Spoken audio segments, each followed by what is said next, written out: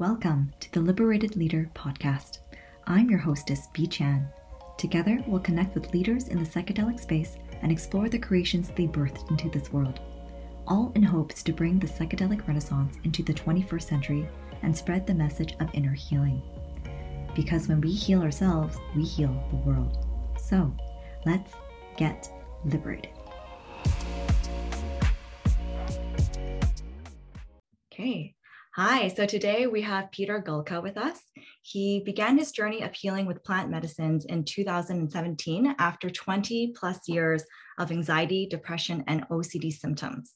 So when medication no longer worked, Peter sought relief elsewhere. And through deep personal experiences, Peter was empowered to continue the healing work through EMDR psychotherapy and a variety of other modalities. As the founder of Waves Pure Coaching, Peter supports those seeking to prepare for and integrate from a psychedelic experience and is proud to work alongside mental health professionals collaboratively. He's also one of the producers of the Mormons on Mushrooms podcast, working closely with the Mormon and ex-Mormon communities in which he was raised. Welcome to the podcast, Peter. Thank you so much for having me. I'm so excited to be talking to you today. Yay. So jumping right into it, where do you think the anxiety, depression, and OCD came from? Ooh, that is a fun story to tell. When I was 15, I was first diagnosed. And when that happened, this was in early 90s, a little bit of time after Prozac was first introduced in the US and was available in Canada. And at the time, it was considered almost a miracle drug in the way that it attacked depression and anxiety symptoms. And so when it was prescribed to me, it was framed almost like diabetes of the brain. So if you have diabetes, you have an inability to produce insulin. So here is the insulin shot that you're going to need to compensate for that fact. And if you have type 1 diabetes, you're going to be on that for the rest of your life. That's just the way it is. And it was framed that way, that this is just the way your brain grew. This is a chemical imbalance in your brain, and it's just the way things are. So here's the pill that you're going to take for the rest of your life to manage these symptoms. And in my experience, there was no reason to doubt that diagnosis. It came out later that the symptoms I was experiencing were a result of trauma more than anything, unprocessed and ongoing trauma from the family that I was raised in, from the religious experience that I had, from a lot of different circumstances, but definitely addressable and not quite the thing that I was told initially and what led to 20 years of medication use. Totally, yeah. Can you explain what OCD is?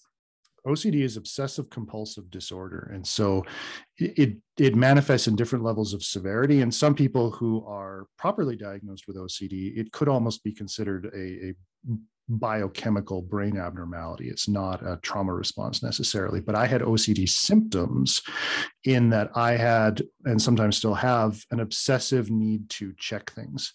Check Facebook, check email, check messages. And if I don't, something bad will happen.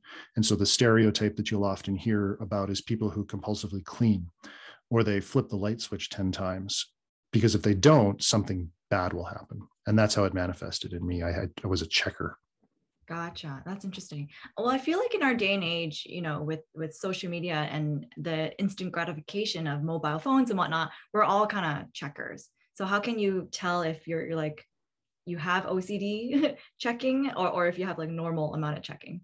Sure. Well, I can only speak to my own experience. I'm not able to diagnose, but in general, it's similar kind of the way how addiction is framed. If the thing that you're doing is annoying, but is not generally interfering with your day-to-day life, it's probably not at the clinical diagnosis stage. But if it's like, oh, I'm unable to hold a job, my family is falling apart, I can't leave the house, those kind of things, and a sincere, like real desire to try and not have that as part of one's life, but can't stop, that's where it gets kind of problematic. And so there is a bit of overlap when we talk about OCD symptoms as opposed to OCD. There is a lot of overlap with the premise behind addiction. Interesting. And so you said it came from trauma. Could you tell us a bit more about what kind of trauma you experienced? So when I was 4, my parents divorced. And this is only something I realized relatively recently in the last year of therapy, that was the beginning of a number of traumatic experiences through nobody's fault, really. People who were trying to do the best with what they could, but nevertheless, these traumatic experiences happen. So my dad moves away to the other side of the planet. My mom is now single with my younger brother and sister in, the 80s, where mental health and supports for women were not tremendously good. So she had to work all the time to support us. And single moms get stressed. And it was an unpleasant situation to grow up in when my normal childhood behavior became a way for her to vent. And it's a very complex, it's complex for me to describe this because she did the best she could with what she was equipped with, and it was really problematic for me.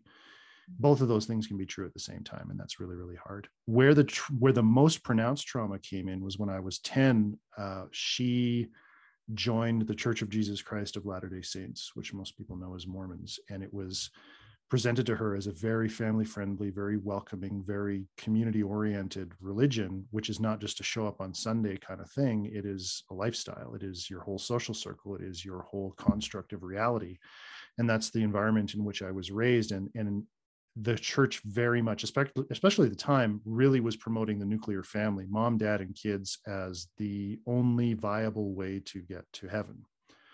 And so here I was with a single mom, and we were unable to have the kind of life that was held up. And that started a long path of, do I really believe this? Well, I don't, but I kind of have to, because I'm surrounded by this all the time, and not participating is not an option. And so the checking really came out of that, this idea that I couldn't show who I really was or who I really thought, because it didn't fit with the narrative in which I was being raised. And if I didn't fit in with the narrative, bad things would happen. So there was a constant need to check and reinforce the mask that I was wearing, though I never would have been able to put this together. It was just happening on autopilot. And that stress, or that cognitive dissonance between, I don't really buy into this, but I'm being told this is the one true path to happiness, never stopped. And that stress and anxiety of those two really diametrically opposed beliefs followed me for decades. And that was where my symptoms came from. And so traumatic experiences specifically would be, my parents divorcing, powerful instances where my expression of my own sexuality as a teenager was really slapped down as being immoral and wrong and evil, which is, normal teenage exploration. Things like that, those stuck with me. Mm-hmm. When you're in an organization that says, masturbation is evil, and like, how do you develop a healthy sexual identity with that when you're told that you have to be married in order to get to heaven and your mom isn't? How do you deal with that? So traumas in instances of very severe experiences, yes, but also these little, slight, slow, ongoing, low-level traumas happened all the time. So I was diagnosed with PTSD a year and a bit ago because of this, but also complex PTSD, which is not the combat soldier who goes to war and comes back and relives their experience. Complex PTSD is a number of sustained low-level traumas that kind of blend together. No one of them is really stand out, but in aggregate, debilitating. That's super interesting. I haven't heard of complex PTSD before. It's definitely the first one that you explained, where the military person comes back home and he experiences his war scenes again. That's like the only, I guess that's like the widely socially accepted concept of PTSD, but there's definitely more. And thank you for sharing that. I didn't know that before. I had a question about, so in the Mormon community, if going to heaven means having that nuclear family, the mom, dad, and kids, and your mom didn't, you only had the mom, how did you or your mom, how was the experience in the Mormon community knowing that she was a single mom? Like, were they that welcoming, or were there pressures to, I don't know, get married again? Or my experience in the Mormon religion was, it's like a mile wide and an inch deep. There's a very strong need to present oneself as being very happy and very fulfilled. And so the outward facing side was, we are surrounded by people who love and care for us. But just underneath that, there was this undercurrent of, oh, isn't that sad? Isn't that sad for them? But all the time, growing up, things like father-son camp could go, someone would take pity on me and invite me, but I could never have that. Any of those father-son things couldn't have. That affected my mom too, because she would know that something about the situation that she was now responsible for was causing me and my brother to not be able to experience things like that. And so that, again, starts to just subtly reinforce this sense of, you don't belong. Who you really are doesn't fit here, but you still got to wear the mask because it's the environment that you're in day to day.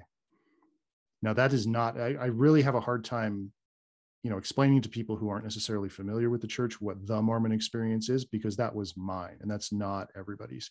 It took a long time for me to get there because I had a lot of anger towards the structures of the church that I was raised in. But to say that those things happened and people were doing the best with what they knew has become very important to me to communicate to people, that none of this was malicious, the stuff that happened to me. It just kind of happened. Got it. Yeah. I definitely grew up with the totally the opposite end of the spectrum, where we're non-religious. We're more, I guess, spiritual, if I have to say. And my mom just brought me to like different places of worship. So like Christian summer vacation Bible school, to like Catholic churches, to Buddhist temples and Sikh temples and stuff like that. So yeah, I don't know how to put myself in somebody's shoes who did grow up in a really religious setting. Yeah. But what would you say, like, you mentioned it a little bit, but if you can talk in depth about that a bit more, like what were the repercussions or like the impact of growing up in a community like that? Like what were the conditionings and like the limiting beliefs that you realized or became aware of later on? A lot of it had to do with just the immersion in it. Like, this is literally your social circle, or was my social circle. This was, there are volunteer positions that everybody takes on, one or more volunteer positions in the church, whether it's teaching or, music or anything like that, cleaning the building. It's just one's whole life. And so in it became so familiar that I didn't really think much of this stuff and how much it was affecting me until I left. And so when one leaves, it is not an active or overt shunning, but for me, the community just disappeared. When that is the entirety of one's social circle, when that is the way in which one defines their existence and their identity, and that's all of a sudden gone, that's really, really disruptive. And so the before and the after are very starkly different. And in the middle, the part that I think was the most stressful was trying to make it work, trying to stay in, knowing that I didn't really believe the things that I was, supposed to believe, but being too scared to do anything about it set a lot of patterns into motion, or reinforced a lot of patterns of, if I show who I really am, something bad is going to happen. And effectively it did. When I came out and said, I don't believe in this, I can't be a part of this, it's affecting me too badly, the world exploded. And it was a very, very hard process filled with a lot of anger. And in hindsight, that anger led to me probably doing the most damage to those relationships, because of where I was. Who would want to be around somebody who's angry all the time? Not me. But I had no outlet or no way to understand what I was experiencing. And so my world just imploded and collapsed in on itself. And that had collateral damage on, my mom and my siblings and friends, and damaged or destroyed a lot of relationships in that flailing around, trying to figure out, well, what now? Mm-hmm. It was just a mess. Yeah, I can only imagine. What was the time span there? Like, how long were you part of the community for? And then how long was that middle part of you trying to make it work? And then how long have you left since? So I was 10 when my mom joined the church, and we were, we say active in the church. I was a, believing, participating member, as much as I did believe, or put on the image that I believed, really up until my mid 30s, where things they were not clicking. They had always not clicked, but they were doing so in a way that I couldn't ignore anymore. That now I had kids, and I was now participating in the things with them that I had participated in. And now I'm seeing it from this different perspective. And I'm going, I don't think I can do this anymore, but not knowing what else to do. And so that period of trying to figure things out was probably 2 or 3 years. And I ended up not attending at all in 2015. Wow. And then resigned my membership formally in early 2016. So six-ish years now. Yeah. Yeah. What were some of the things that didn't click?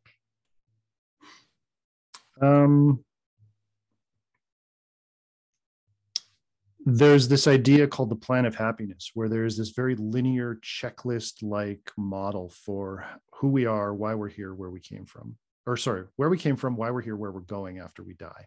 Mm-hmm. And in this particular life, there's a checklist of things that you need to do in order to essentially graduate to the highest degree of heaven. You have to, attend your church meetings and pay tithing a certain amount of money to the church. And you have to attend the temple and go and participate in specific ceremonies. And you have to get married in a specific way. And you have to have kids. And you have to live your life in a very, very narrow channel that is predefined for you. And that dictates sexual orientation. It dictates opinions on relationship status. It dictates all these things that one must adhere to in order to qualify for not going to hell, essentially.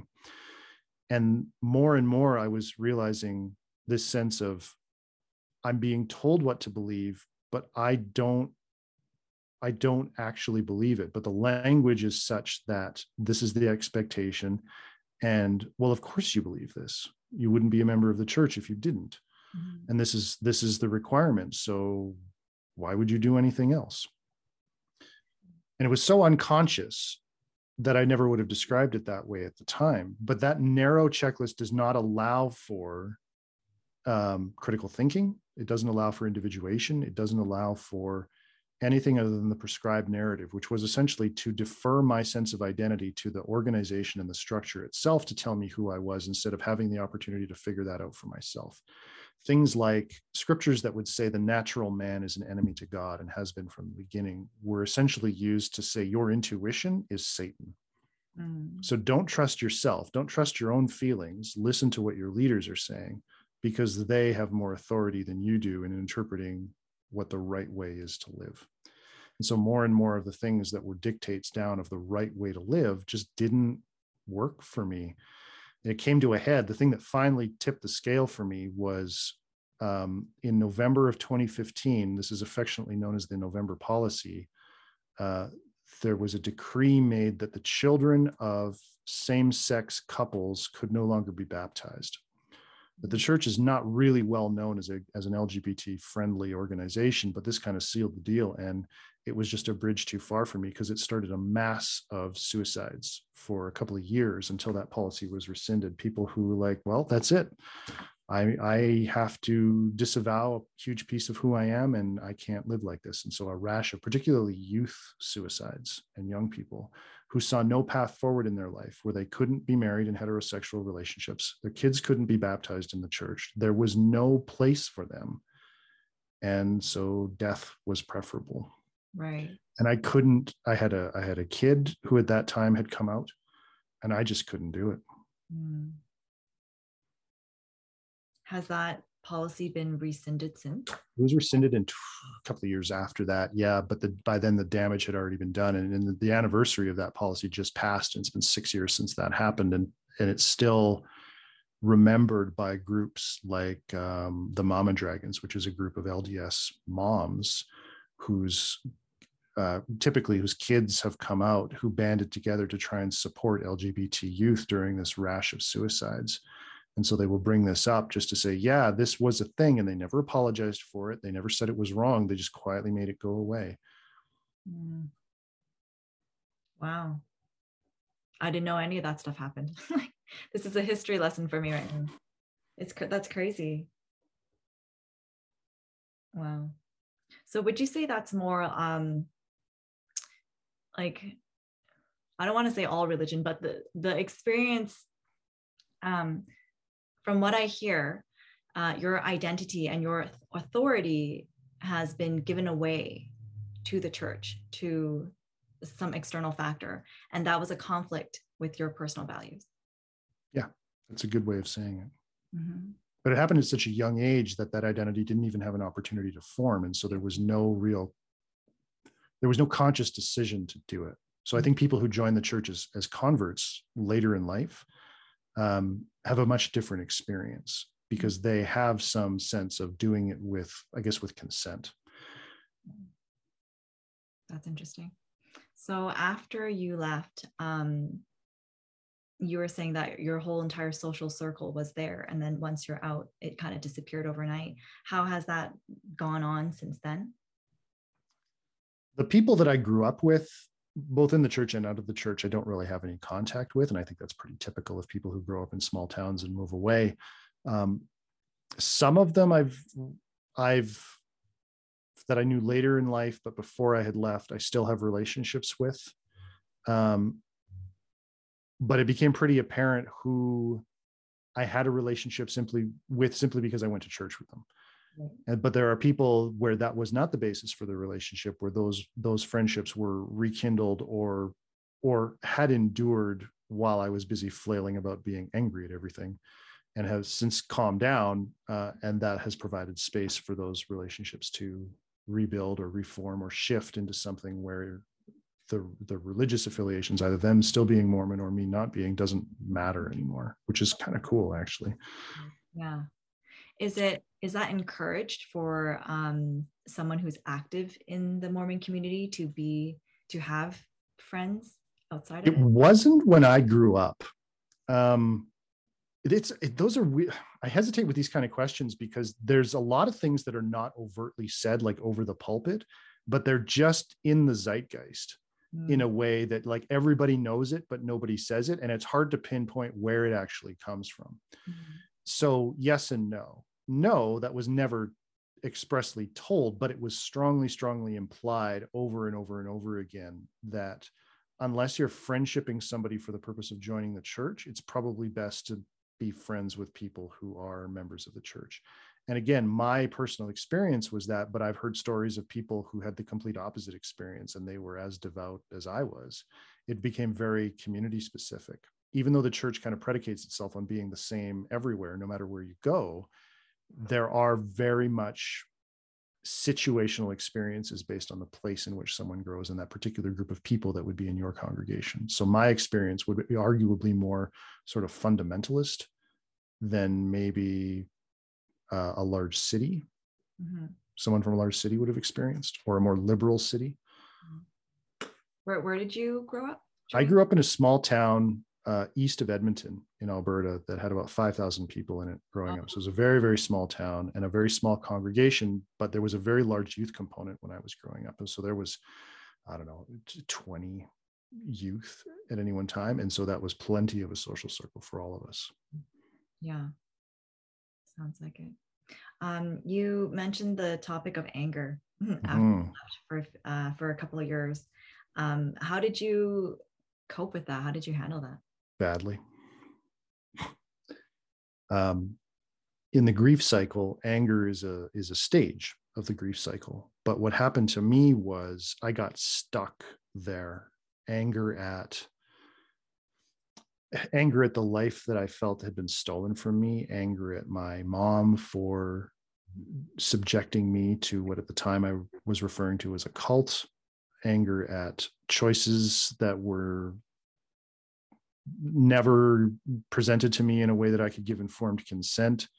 Really just being so upset at the years that were stolen and the experiences that were stolen from my life, or I perceived to have stolen from my life. Because one of the things that happens along the way is, like, I was married at 19, we were having kids by 24, and we had 4 kids. So all those experiences that people would typically have in their teens and 20s before they start that process, I never got to have. So it was very isolating in trying to build a new peer group when I have a bunch of kids at home. And I'm exhausted all the time and am mad because I had been struggling with this expectation of, this is how my life should have gone. Here's how it did go. And the difference between those two is where that anger came from. And not really having a lot of good mental health treatment that I was participating in at the time, still dealing with all these symptoms that I was medicated for so long, all of that kind of happening at the same time was just this burst of unfelt emotion that came out as anger. Yeah. As it probably would for most people. That's a Mm-hmm. lot to take on for sure. Wow. Did your spouse and your kids leave the community with you?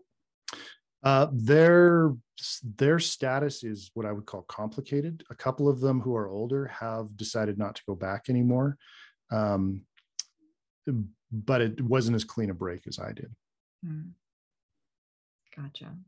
And so, in the process of dealing with all the stuff that's going on, all the anger and resentment and things like that, is that when psychedelics entered your life? Yeah. So that gets us to, like in the bio we mentioned, around 2017, I was off medications by that point, but I was so desperate for something because my symptoms were still there. I was still angry at everything. I was struggling with navigating the day-to-day in my life. And I was desperate to find something to help me. And so I stumbled upon an article, I think, about how psilocybin was being researched for depression and anxiety. And so I decided to try and find a local psychedelic group. We were living near Calgary at the time, to just talk to people, learn things. And so I found the Calgary psychedelic community. And there was a particular gentleman who was running discussion circles the first Tuesday of every month out of his home, his condo. And so I started attending these and asking questions and vacuuming up and being a fact checker for a lot of the discussions, and just really immersed myself in this. And one of the things that I've realized in hindsight is that I was so desperate for people to connect to that this became my new community. And I didn't realize that until long after. So it became about the people more so than the medicine. But what happened is, by becoming an active part of that community and helping, not only attending these events, but participating in the discussions and helping with logistics and things, sometimes had the opportunity to attend some medicine retreats, group retreats. And so my first experience was in late 2017, early 2018, with 12 or 15 other people at a retreat center that had been rented for us, where we stayed for the weekend. And it was one of the more powerful experiences of my life. Wow. Could you tell us a bit more about your first time? How was it powerful for you? I am not a visual medicine experiencer, so I don't get the fractals and the distortions and all that. I don't have a lot of mental images going on at all, let alone in medicine experiences. I remember the emotional sensations about it. I remember the physical space that I was in, and I remember hearing all of the other people around me having their own experiences. The biggest takeaway from that experience was this deep sense of oneness and connection. It felt like that this reality that we're in was a dream. And I woke up from that dream for a little while and sort of stretched and looked around and realized who I really was, and remembered, oh, when I go back to sleep, I'm going to forget all this. So it became a very playful experience where I was saying, okay, I'm going to put clues all over the place so that when I see them, I'll actually remember who I am and I won't forget. So I'm going to arrange the stars in a particular pattern, and I'm going to invent music, and I'm going to embed things in music so that I won't forget, and things like that. And it was a very fun and playful and joyous experience. But then I'm like, okay, I'm ready to go back to sleep now. And that's when I came back here. And that has always stuck with me. And there aren't a lot of images to that. There's a lot of sensations and a lot of feelings, like I had an internal monologue going on, but that's been more than plenty. And that's almost 5 years ago now. And 4 years ago. And it has stuck with me solidly. And so I didn't handle myself particularly well when I came back from that experience. Telling one's spouse that I am the universe unprepared is maybe not the gentlest way to have a conversation about what one's first experience was like. So it was a bit tricky to navigate coming back to the real world after that. That was a heavy dose. That was 5 grams, I think, of psilocybin, that experience. As my first introduction to that space. That's crazy. That's such a big dose for like your first time ever. Yeah. Right? Yeah. Wow. So that just reminds me of an experience that I've had when I forget what I was on, probably ayahuasca or something, but like just me being the creator of my universe, that message was really clear. And it sounded like it was very similar for you as well.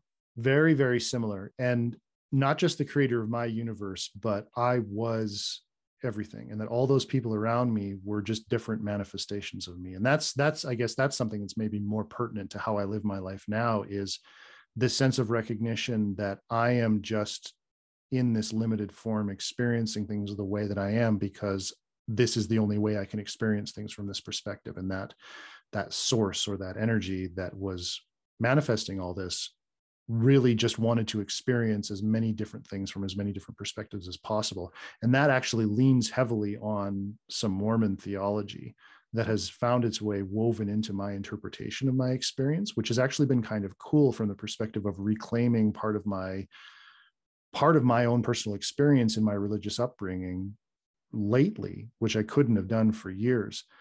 But this idea of I am myself, I am you, I am all these other people, has influenced the way I interact with people. So you're not some completely separate thing from me. The tree outside in my yard is not a separate thing from me. It's just me in a different form. And I think it's helped me be a lot more patient, a lot more forgiving, empathetic, because why would I want to hurt myself? Yeah. Yeah. And you're saying that that's also a Mormon theology as well? The idea that people have a pre-existence before they come here, and that we made an active choice to come to Earth, and that when we came here, our memory was wiped. Because if this world is essentially a test of our character, the only way to have an authentic testing experience is to not remember where we came from. Because if we remembered, it would throw the results off. And so it's a fun experiment to go between the spaces of, I had such a powerful experience. The only way it could be that powerful is if it was objective reality, but also saying, well, there's a lot of things that I've experienced in my life that are clearly woven and threaded throughout my interpretation of that experience. So maybe not getting into the space of, well, my experience is right and everybody else's experience, if they describe it differently, is wrong. Maybe my experience is just my experience, and it can be interpreted in different ways, not literally. When I was raised in a space that had a very literal way to interpret the mechanics of before we were born, why we're here, after we die, it takes a while to get out of that paradigm, because I didn't even realize it was there. But to get into a space of saying my particular interpretation is mine and someone else's particular interpretation is theirs, and one is not right or wrong, one is not true and one is not false, they're both equally valid. That idea of non-duality started to come into my life. And the idea of absolute truth is maybe not quite the way I was raised to believe it was. And that started a really pronounced deconstruction process of, yes, I left the religion behind, but how much of what I had experienced in the religion was actually there under the surface in patterns and behaviors and ways of thinking that I didn't even realize were there. And that is a constant unpacking process still. Oh, that's a very Mormon way of thinking that. Why do I think that? For example? For example, a lot of conversations around gender and sexuality. I think that in Mormonism's tenets, gender is a very essential part of someone's identity. And the body that you have is the gender that you are. And there are two, and that's it. And that is how God crafted things. Recognizing that even when I was out, really having discomfort around people who were trans. And realizing that conditioning, that patterning of behavior as, no, that's wrong. You can't do that. That's wrong. And catching myself going, wait, why? And not having a good answer other than, well, because that's the way it is. And that's the really tricky part for me, is those patterns come up, but they're so right in my face in the moment that I don't have a lot of perspective to see what's around the edges of them. They're just kind of happening. And so because they're all I see or all I'm experiencing, they feel like objective reality. The more that I do my own work, the more that I do my own practices, those things still happen. Those patterns still flare up. Those old stories still flare up, but I'm now seeing them in a wider context where, if my kids come out to me and their lived experience is not matching the narrative that I was raised with, I can now sit with both those things at the same time and see, oh, that old story's playing out again, but that's not me. That's just a thing that was embedded in me without my consent. And I can let that go a little bit more and a little bit more and a little bit more. I think that's so important, so key what you just mentioned. It's like having that self-awareness, really, to the level of when you are doing it in the moment, to catch yourself and question, is this my thought, or is this something that's been programmed into me? Yes. And the ability to pause the gap between stimulus and response. This is something that Viktor Frankl talked a lot about in his book or books, that I get stimulated by something and I react to it and I respond. And there's a space in the middle of non-reactivity, of observation. And in the meditation practice, it's essentially sticking a wedge in that and trying to widen it. And so mindfulness or presence or being in the moment is being in that particular space. And so as I've done my own work, that space has widened. And so if I'm going to react or behave a certain way, I'm more frequently consciously choosing what I'm going to do, rather than just unconsciously letting a patterned reaction dictate what I say or how I behave or what I think. Yeah. So important. I've definitely noticed that in myself as well, as I get older and being more experienced and doing a lot of work on myself as well, just catching myself in the moment. And it's hard. It's like in the moment when you're so agitated, you're in that fight or flight and you choose to fight, it is actually quite difficult to just like stop yourself in mid expression, or like before you release whatever, that rage or that anger or that sadness, and think for a bit. How can people cultivate that more? It's going to be different for everybody. Exposure, I think, to as many different variations of mindfulness practices as possible. There becomes a bit of a chicken and egg thing here. What worked for me was really primarily realizing, oh, I have trauma. And that trauma is taking up mental and emotional and physical energy. And all that energy that's being taken up to deal with and cope with that is the reason why I snap at people. It's the reason why I get frustrated when my kids don't do their chores. That recognition of, oh, I got to deal with this stuff that happened to me a long time ago, and that makes space for a different way of being, was really important to me. So when I had tried mindfulness and meditation practices before, I couldn't do it. Like my mind wouldn't shut up. I couldn't sit. It's because I was trying to add something new when there was already no space. So I needed to first start a process of clearing out the mess that was there before I could start add something new. So that's where the medicine work started. So my psilocybin experience, one of the common analogies is shaking the snow globe. Yes. So my personal experience was there was all these calcified patterns of behavior that just had been happening so automatically for so long that I didn't even recognize that they were patterns. I didn't notice what they were until I shook them up a bit and recognized, oh, they're still happening, but I'm seeing them from a different perspective. I see what they're doing. And that gave me a little bit of space to start doing therapy, which had started to directly address those individual traumatic memories and start to categorize them and put them in their proper place. And EMDR has been amazing for me in order to do that trauma processing. So as those things are no longer affecting me the way that they were, now I have capacity. Now adapting a mental or a mindfulness and meditation practice has been a lot easier because I have capacity that I didn't have before. And so the continual processing of my stuff increases my capacity level. And that capacity gives me the ability to entertain different ideas or different ways of thinking, or adopt new practices, or interact with people in a different way that I just couldn't do before because I was in survival mode, that fight or flight place. I just got to get through the day without losing my mind. Yeah. Was because all this energy was taken up by all these other things. And whether you believe in energy or not, that's the best way that I can think to describe it, is the mental toll of coping with unprocessed trauma was too much for me to do and be the things I wanted to do and be. I think that message is so key. It's like, basically you got to clear out the old in order to welcome the new. Right. So how do we get people to recognize that they have trauma and that it should be cleared out? That is one of the gifts of COVID, actually. I think it's safe to say that everybody has trauma, Yeah. but it's going to necessitate acceptance of trauma with a certain definition. So one of the best things that I can think to recommend to people is a book called The Body Keeps the Score. It's written by a gentleman named Bessel van der Kolk, and he was part of the team that actually got the PTSD diagnosis or diagnostic criteria added to the DSM-4. We're now at the DSM-5. He hasn't been successful in getting CPTSD admitted into the DSM yet. But he wrote this book a few years ago, and it's not just another book by another guy. He's actually the lead researcher in the current MAPS MDMA for PTSD clinical trials that are happening in the States right now. So trauma is kind of his bag.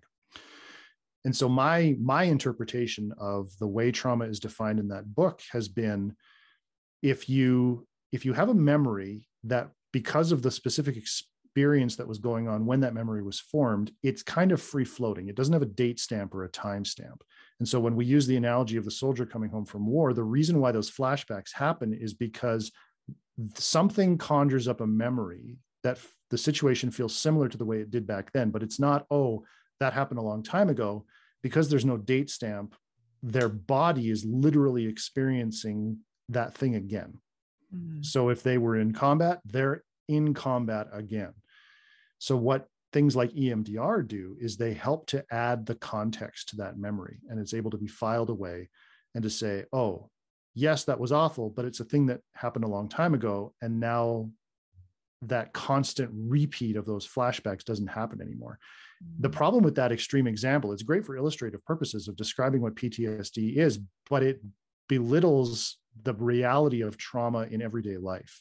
So another analogy that I use with my clients a lot is, if you're 3 years old and you're holding the biggest ice cream cone you've ever had, and that ice cream, for whatever reason, you trip and the ice cream falls off the cone on the ground, that can create a traumatic memory. Not because it's traumatic the same way combat is traumatic, but it's traumatic in the sense of it's maybe an unexpected thing. How did people around you act when that happened? Did that memory get embedded in your brain in a way that doesn't have a date stamp on it? So the extension of that one would be, I'm an adult, I go and get an ice cream cone. Unconsciously, I hold that cone a little tighter. I'm watching the way I walk. I'm anxious about the ice cream falling on the floor. Why? Because I feel the same way that I did when I was 3 when I got that. And so EMDR starts to tackle all of these different things by finding these memories, giving them their proper context, and then they just don't bother me the same way that they did before. Wow. I'm learning so much. Thank you so much, Peter.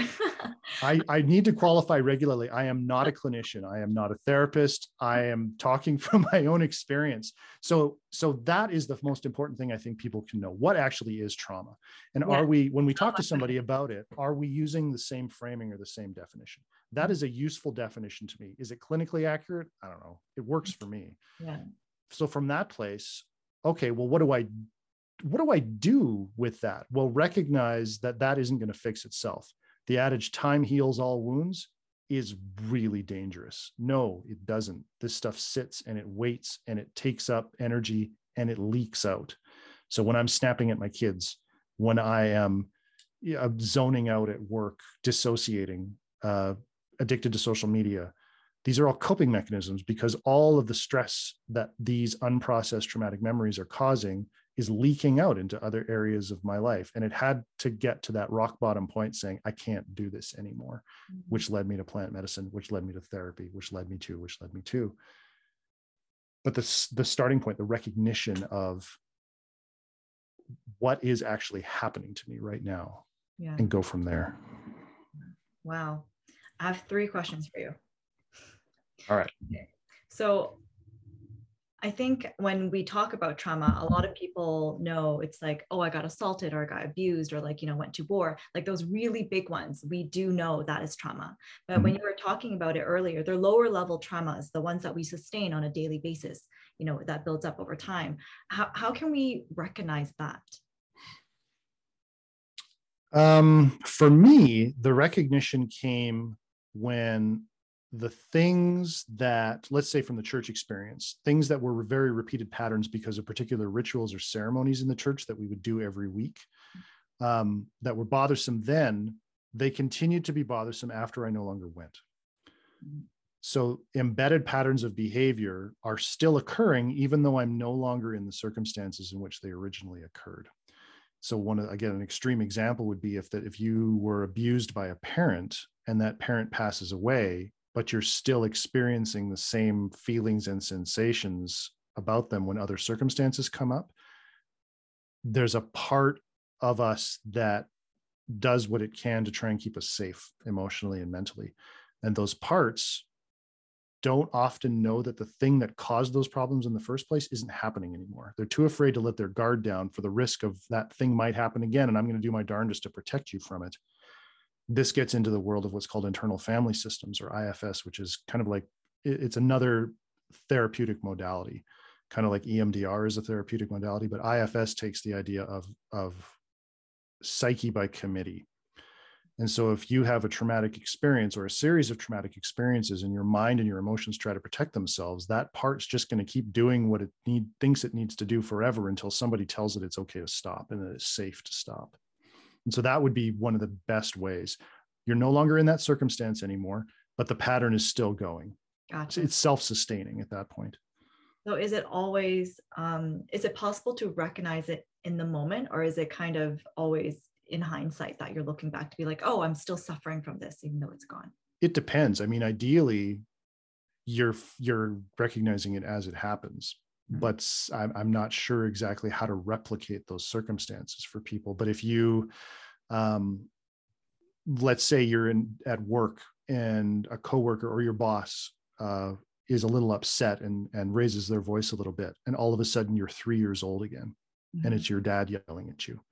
That noticing, that response I just experienced seems disproportionate to what actually happened.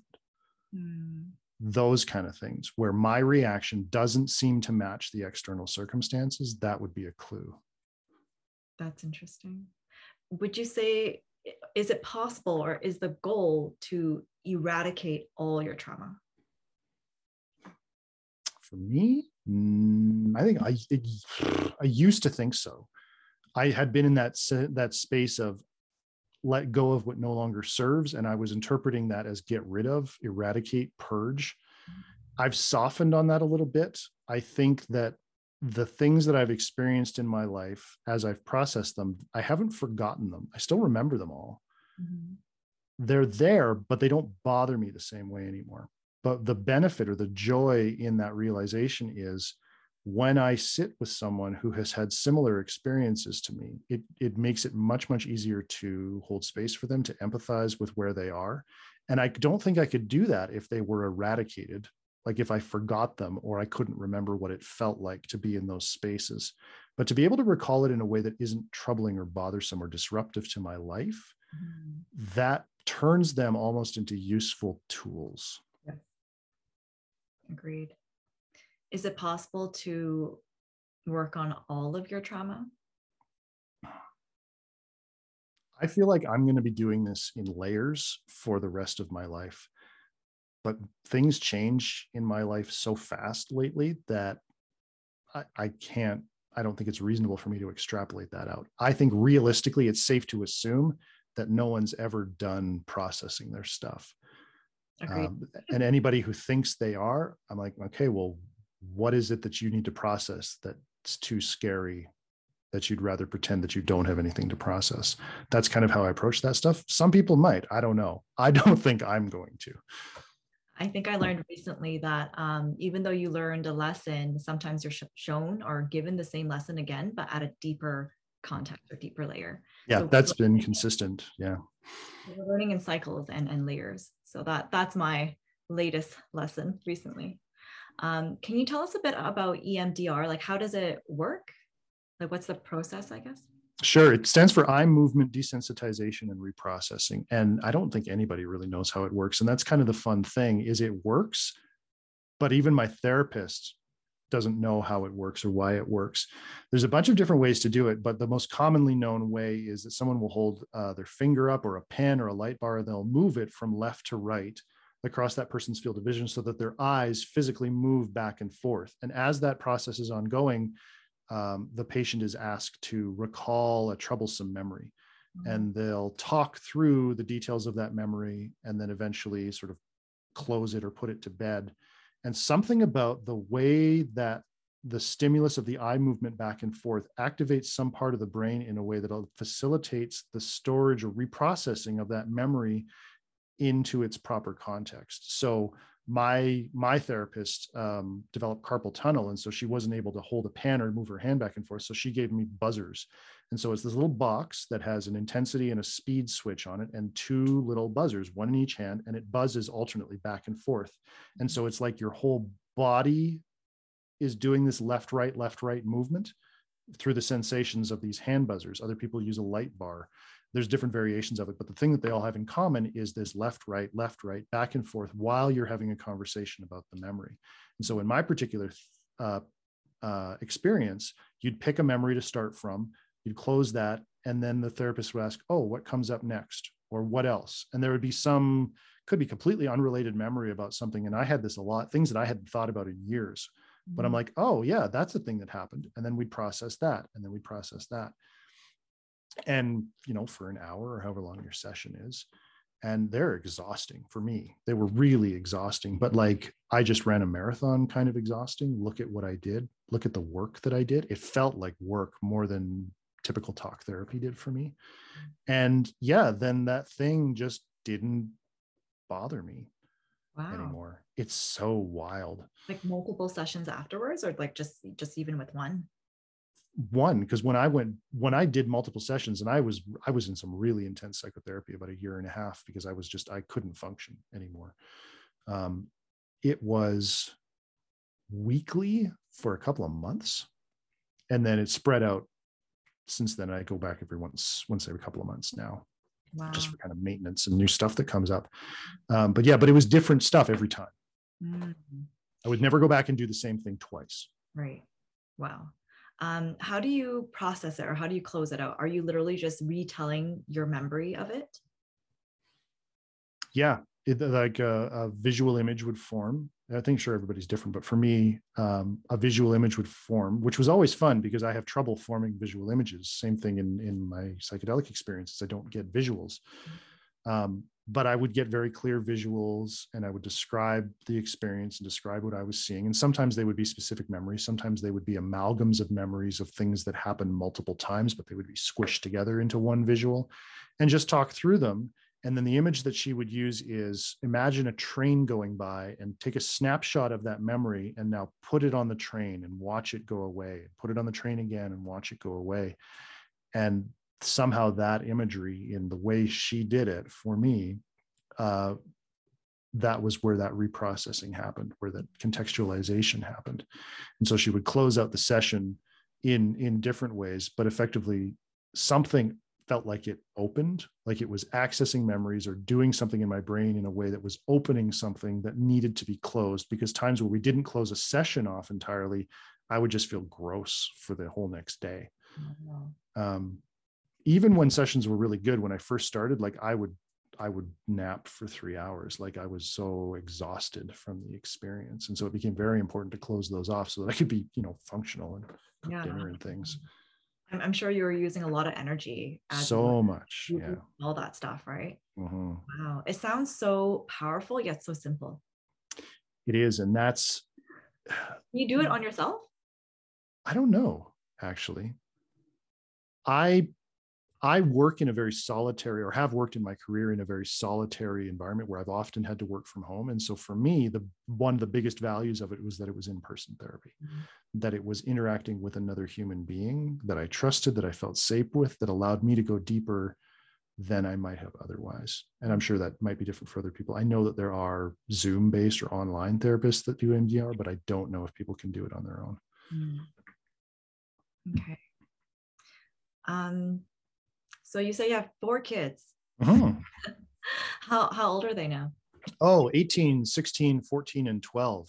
Wow.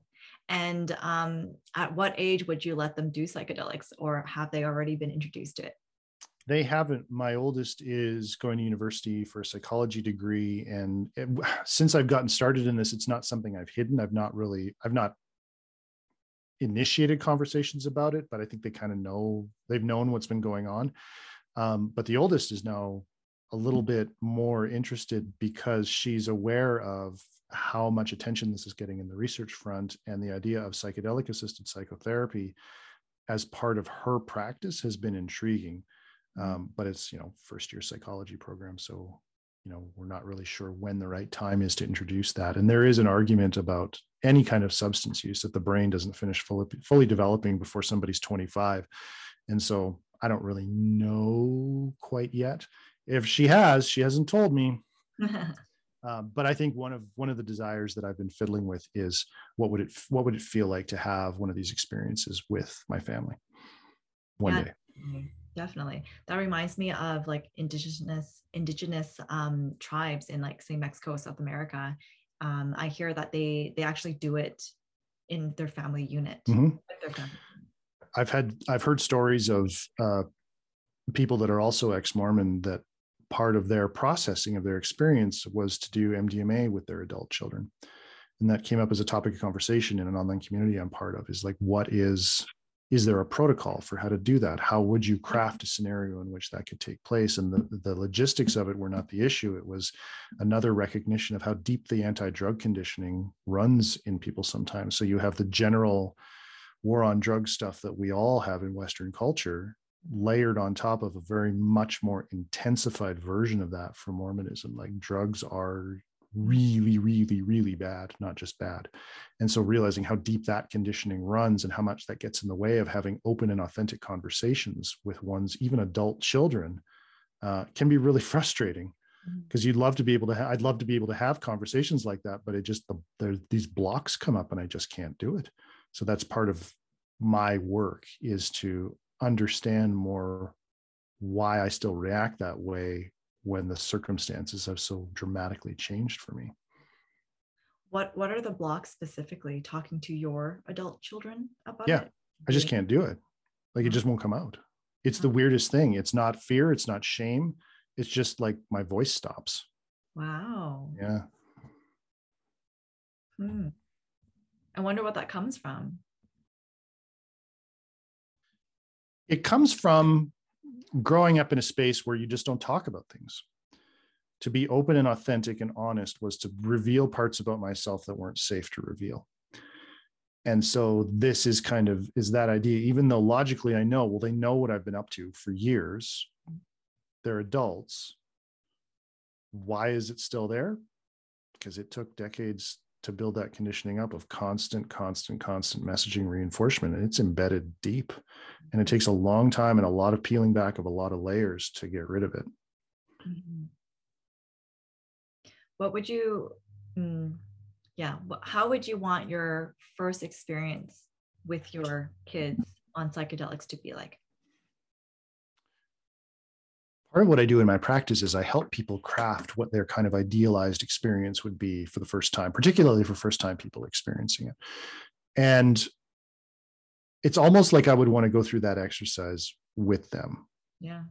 Talking about things really openly, really honestly, really vulnerably about, here's what I would need in order to feel really safe. What would you need? And there's a difference in that conversation, I think, now that I have an adult child, where it's now talking to a contemporary or a peer in that context, as opposed to me, the parent, being the authority figure and dictating how something is going to be.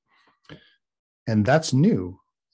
That would be very new for me to have that kind of conversation. And we've done that for, first apartment, what school are you going to go to, those kind of conversations, but not this. But I would really like it to come from that place but it feels like it requires for me a certain amount of feeling safe to be vulnerable in a way that doesn't feel like it risks what their image of me would be. Because that would be a different interaction than we'd ever have before. And then here I am, just a human. Yeah. How scary is that? Pretty scary.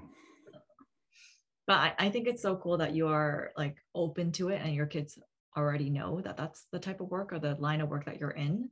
I mean, my parents still have no idea what I do, or Mm. let alone the industry that I serve. So it's like, it's not, and it's not that I can't have a conversation with them about it. I just think it's going to bring on more drama than it's worth. Yeah, that sense of safety is really, really, really key to any of these conversations, because you're getting to a vulnerable place where, if you look at previous patterns, consciously or unconsciously, in instances where those things happened before, something that was potentially risky happened, was it safe for you then? Mm-hmm. And if not, that part's going to come up and try and protect you again. Yeah. Yeah. Wow. Well, I'm all for parents for psychedelics. And hopefully that actually there is a website for parents for psychedelics, I think. I'm not sure what happened to it because it's not live anymore. But are you in any groups that where like fathers or like parents in general talk about this type of stuff? Absolutely. There's a group called Plant Parenthood. Planned Parenthood. Oh, okay. Plant, PLANTPH.com. And they're based out of, let's say it's two work colleagues that started it. One of them is based in New York and one of them is based in Montreal. And the podcast that I helped produce actually just did an episode with them, episode 67, where they talk about this, and they run integration circles primarily that are thematically based around the issues that parents might have in their own psychedelic use, how to talk to children, what are the complexities in navigating the use of and integration of psychedelic experiences when you have kids, potentially little kids at home, and all kinds of different things that come up where children are part of the experience, whether directly or indirectly. Mm-hmm. Oh, that's definitely, I see that as not a trend, but definitely like a future factor as our industry grows. Like these are important conversations that we need to be having. The imagery of, the college kid going out to get high needs to be let go. Yes, college kids go out and get high, but I'm 43 years old and I'm involved in these substances because they are helpful tools in my own healing from the things that I experienced. And why do I still feel shame around that? What is it about my own experience with, 40 years of messaging from the war on drugs layered on top of a particular religious experience? How do I unpack that in a way that I can have a conversation about this with anybody, let alone my family, the same way that I would discuss how I like to make a sandwich? I recognize, though, that I approach these conversations from an extraordinarily privileged position. I am an English-speaking, white, middle-aged male. Nothing's going to happen to me. Mm. But that's not always the case. Those kinds of conversations for people that are in different life circumstances have potentially much harsher consequences than I would. To that end, it behooves me sometimes to sort of lean on that and say, because I have and enjoy such privilege, I have an obligation to speak about these things more publicly than some people might feel safe to do, which is part of why I'm here. 100%. 100%. Could you tell us a bit about Waves? I started this coaching practice after months of hemming and hawing and feeling inadequate and having imposter syndrome around, who am I to go and help anybody else when I clearly can't get my own act together? But I'm the kind of person where if I just force myself to take a first step and say, oh, it's out there, I guess I got to do it now, I will be more likely to do something. So I agonized about, who am I? I don't have a coaching certification. I don't have a degree. I don't have anything. I've been in IT for my entire career. Who am I to do this? But what kept coming up was that I was talking about my experiences in online communities with people that had resonated in a way that they were actually asking me advice or asking me to help them. And it got to a point where I'm like, I might actually be able to do this. I might actually be able to offer something here. So I bought a domain name and I set up a website and I grabbed an Instagram and Facebook and sort of hung my shingle out there and said, I am not a therapist, but what I offer is a good conversation. So the spectrum that I kind of use to describe what my niche is you have kind of in descending order of education, certification. You have psychiatrists, psychologists, therapists, counselors, life coaches, and then me. I'm not in competition with any of those things. In fact, what I'm trying to do as much as possible is show how my work and the work that underground practitioners do in general is complementary to the emerging therapeutic model, where if somebody's going through the formal mental health care system that we have in the West, there is value in drawing from both worlds. And so in, say, AA, somebody who goes to Alcoholics Anonymous will get assigned a sponsor. So someone new comes in and they're struggling with realizing they have a problem, they'll get paired with somebody who has been in AA for a while, is in recovery, but understands what it's like to be there. And that's kind of the best analogy that I can use to describe what it is I do. I don't claim to be anything I'm not. I'm just a guy who's been processing his own stuff. But apparently the way I speak, the way I ask questions, the way I reflect to people seems to have value to them. And so where I've niched myself is really on the bookending of psychedelic experiences. How can I prepare for a psychedelic experience that I'm doing with deep intention? And then how can I integrate what I experienced in that into the rest of my life? In the middle sits those few hours in the medicine. And do I sit with people? Yes. But to me, those are almost a side effect of the experience for the people that I really want to work with, which is I'm trying to change the trajectory of my life. And I think this is a tool to help me do it. What that has led me to is a lot of work with people who come from the same life circumstances as me, typically ex-Mormon or ex-religious people whose identity and community collapsed after they left, and they are trying to figure out who they are. And they think this is a tool that might help them do it. Now, it's not the entirety of the clientele that I work with, but it is a large chunk of it. But the thematic idea of how do I integrate from an experience that might have fundamentally altered the way that I perceive my place in the world? How do I go back to work after realizing I'm the universe? Those kinds of things. And that is such wonderful, joyous, engaging work. Definitely. I hear that. 2 points that it reminds me of. One is, when you're humming and hawing about it until you finally bought the domain and you put it out there, right? I think for most people, to be honest, it's probably the same struggle. And it's that it's really a matter of, is it more important to have or keep that fear of inadequacy, or is it more important to go out there and help people? That is probably pretty close to where I made my decision. My fear was not as important as the drive to feel like I had something to give back, that I had something to contribute, particularly to a community that had given me so much. How could I not give back? I ran into this, it was a little sort of free web seminar on how to build an online course that I ran into. And this term stuck with me much more than any of the content in the course, which is this idea of a 10% edge. If I know 10% more than somebody, I am perfectly qualified to share that with them. Not from a position of, I'm an authority figure somehow, and I will bestow upon you my knowledge, but no, I'm just a guy and I know some stuff. And if I know more than the person who's listening to me, then maybe they'll learn something. Mm-hmm. And so it's really helped me to teach the things that I communicate to people, the way that I frame conversations, to really reinforce the idea that I don't know what I'm talking about. I only know what I've experienced. And if my experience somehow has some relation to what you're trying to do or what you have experienced, then maybe you can pick something up from that.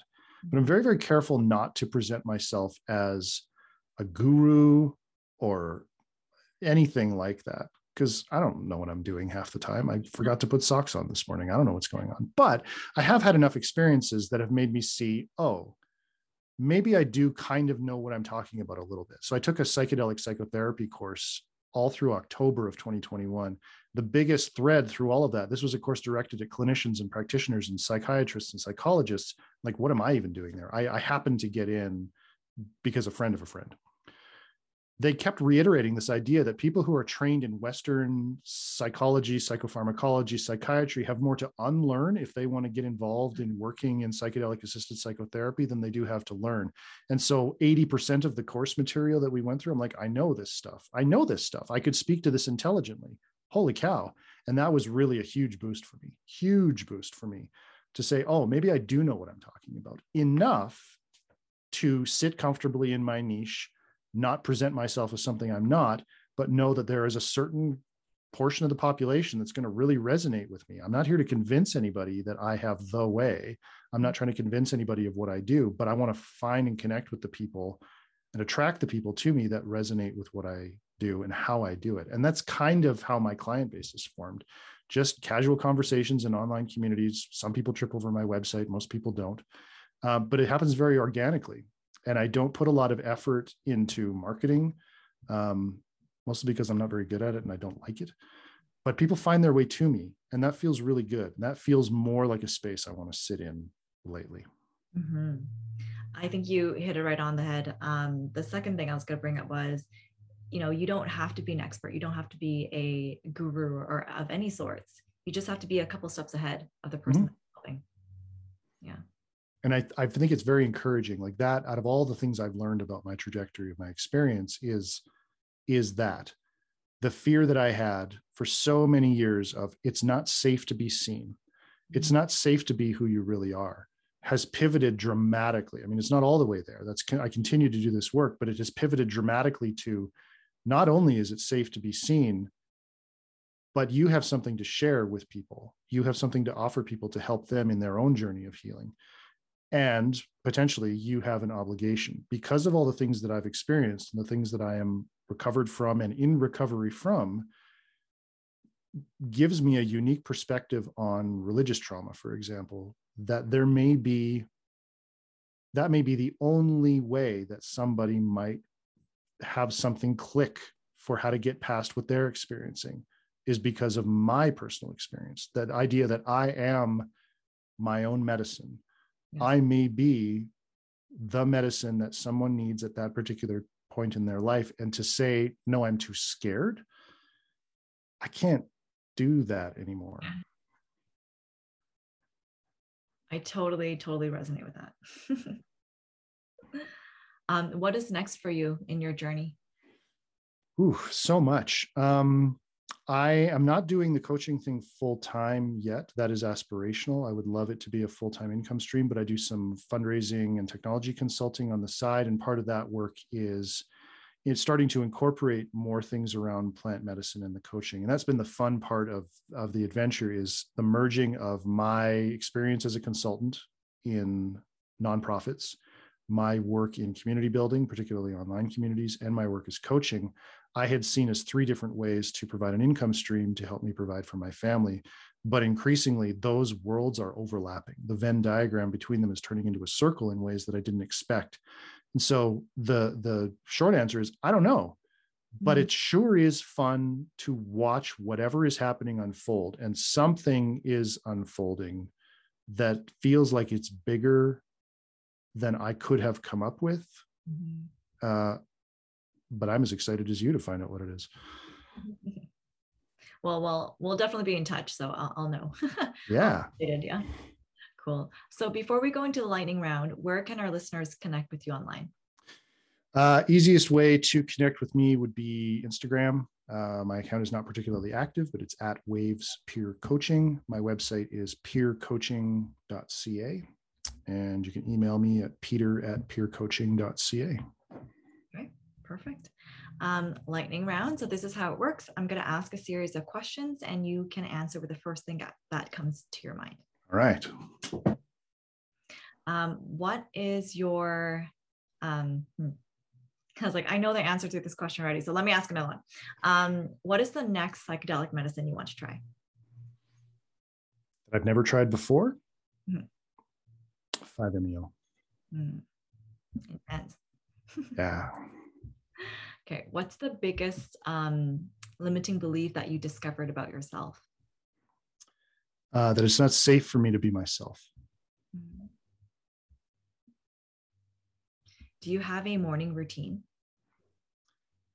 Yes, we have some old cats. So it's feed the cat with his medicine, have shower, make a little pot of coffee, wait for everybody to get ready for school, and then go to work. Okay. Sometimes I work out. What's your hidden talent? My hidden talent? I'm probably better at guitar than I tell myself I am. Music's always good too. Yeah. You know? I played the piano for 13 years and then I didn't play for like 15. And then last summer I picked up the ukulele. So I've been learning that recently. Oh, fun. Yeah. What do you do to downregulate? I work out in the morning, and that is really great for helping me get into my body at the beginning of the day. But I have developed a semi-regular meditation practice where I have just off camera, I have a little meditation space set up where I was doing really like 30 to 45-minute guided meditations in the chair every day. But that has shifted and morphed into less of that and more of washing the dishes and folding laundry and making fruit salad and cooking supper. Those are my mindfulness practice now. Mm-hmm. So bringing that out of this isolated space and integrating it into my day-to-day life. That's interesting. So with the daily things that you're doing, it's just being more present while you're doing it. Very much so. And being present in a way that's in my body, in a way, we could talk about this for a whole hour separately. Not growing up feeling safe to be in my own body, and now learning how to do that. And so just enjoying the novelty of the sensations of soap bubbles on my hand when I'm washing the dishes, that kind of mindfulness. Gotcha. Wow. What's the latest lesson that you learned? The latest lesson that I learned, I need to stop complaining to the universe that things aren't happening fast enough, because the universe has a way of saying, oh, not fast enough. Okay, well, here you go then. And then things start happening so fast, I can't keep up. That's my latest complaint to the universe too. Like, no, faster. What's your favorite quote? I have it written down. My favorite quote changes all the time, but this is a principle that I've learned recently with a strategic planning exercise that I've been going through. Good enough for now, safe enough to try. That hurdle of agonizing about hanging out the shingle and branding myself as a coach or putting myself out there in public. It's not perfect. What I do is not perfect. It's changing all the time, but it's good enough for now and it's safe enough to try. And that mentality has made it much, much easier for me to do little small drips and iterations of things instead of thinking I have to have it all perfect right out of the gate. 100%. That reminds me of, I was part of the startup world here for a hot second. And there's this phrase called fuck it, ship it. So when you're doing code, it's just like, whatever, it just needs to get out the door. And so I've adopted that into my business too. Like not, like, I guess, steering away from being perfect or trying to be perfect. Yeah. The slick marketing angle that sometimes gets put on stuff that makes it appear perfect when it really isn't, particularly software. It's really gnarly under the hood. It is bubblegum and paper clips every time, I guarantee. And it's fine. It's fine. It'll be fine. That's why we patch things. It'll be fine. I like that, bubblegum and paper clips. I haven't heard that before. Could start using that now. Okay, last question here. What would you like the world to know?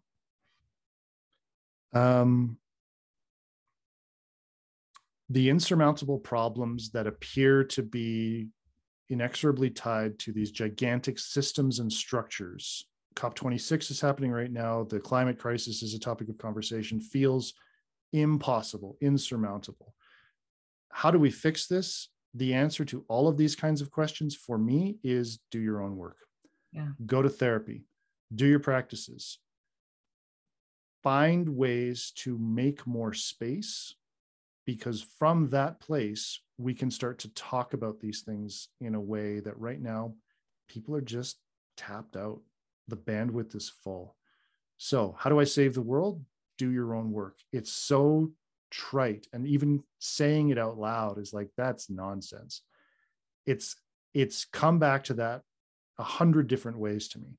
Every big leap forward in my life has been a direct result of me having some breakthrough in therapy or developing a new practice or something that has this element of conscious closure of some piece that I needed to let go of. And in that space, I can do so much more and think so much bigger at a scope that's larger, where I'm not in the space of, I just got to get through the day without yelling at my kids. Yeah. Wow. Conscious closure. I like that. A friend of mine came up with that one. That one's not mine. Amazing. Well, thank you so much, Peter, for your time. It was so nice to reconnect with you and hear about your story. And again, I learned so much. So thank you so much for sharing with us and being here. Your presence is such a blessing. And thank you for being an inspiration to all the aspiring liberated leaders out there. Thank you so much for having me. This has been fun. Yeah, cool. We'll see you next time. All right. This podcast is brought to you by Akita Agency. We transform overwhelmed healers into liberated leaders with our signature Akita Liberation Loop method. We help psychedelic therapists and coaches evolve from a one-to-one to a one-to-many client model by co-creating evergreen funnels that lead to online courses and group coaching programs. We have a special gift for our listeners, a complimentary, bite-sized training series to level up your evergreen funnel knowledge. If you're not familiar with or feel overwhelmed with marketing, sales, and funnels, then this training is for you. Just go to akitaagency.com/tutorial. Thank you for listening to the Liberated Leader podcast. If you found value in today's episode, then please, 1, leave us a positive review, share it with a friend. 2, join our tribe on social. We're on Instagram, Facebook, and YouTube. Until next time, to your liberation and beyond.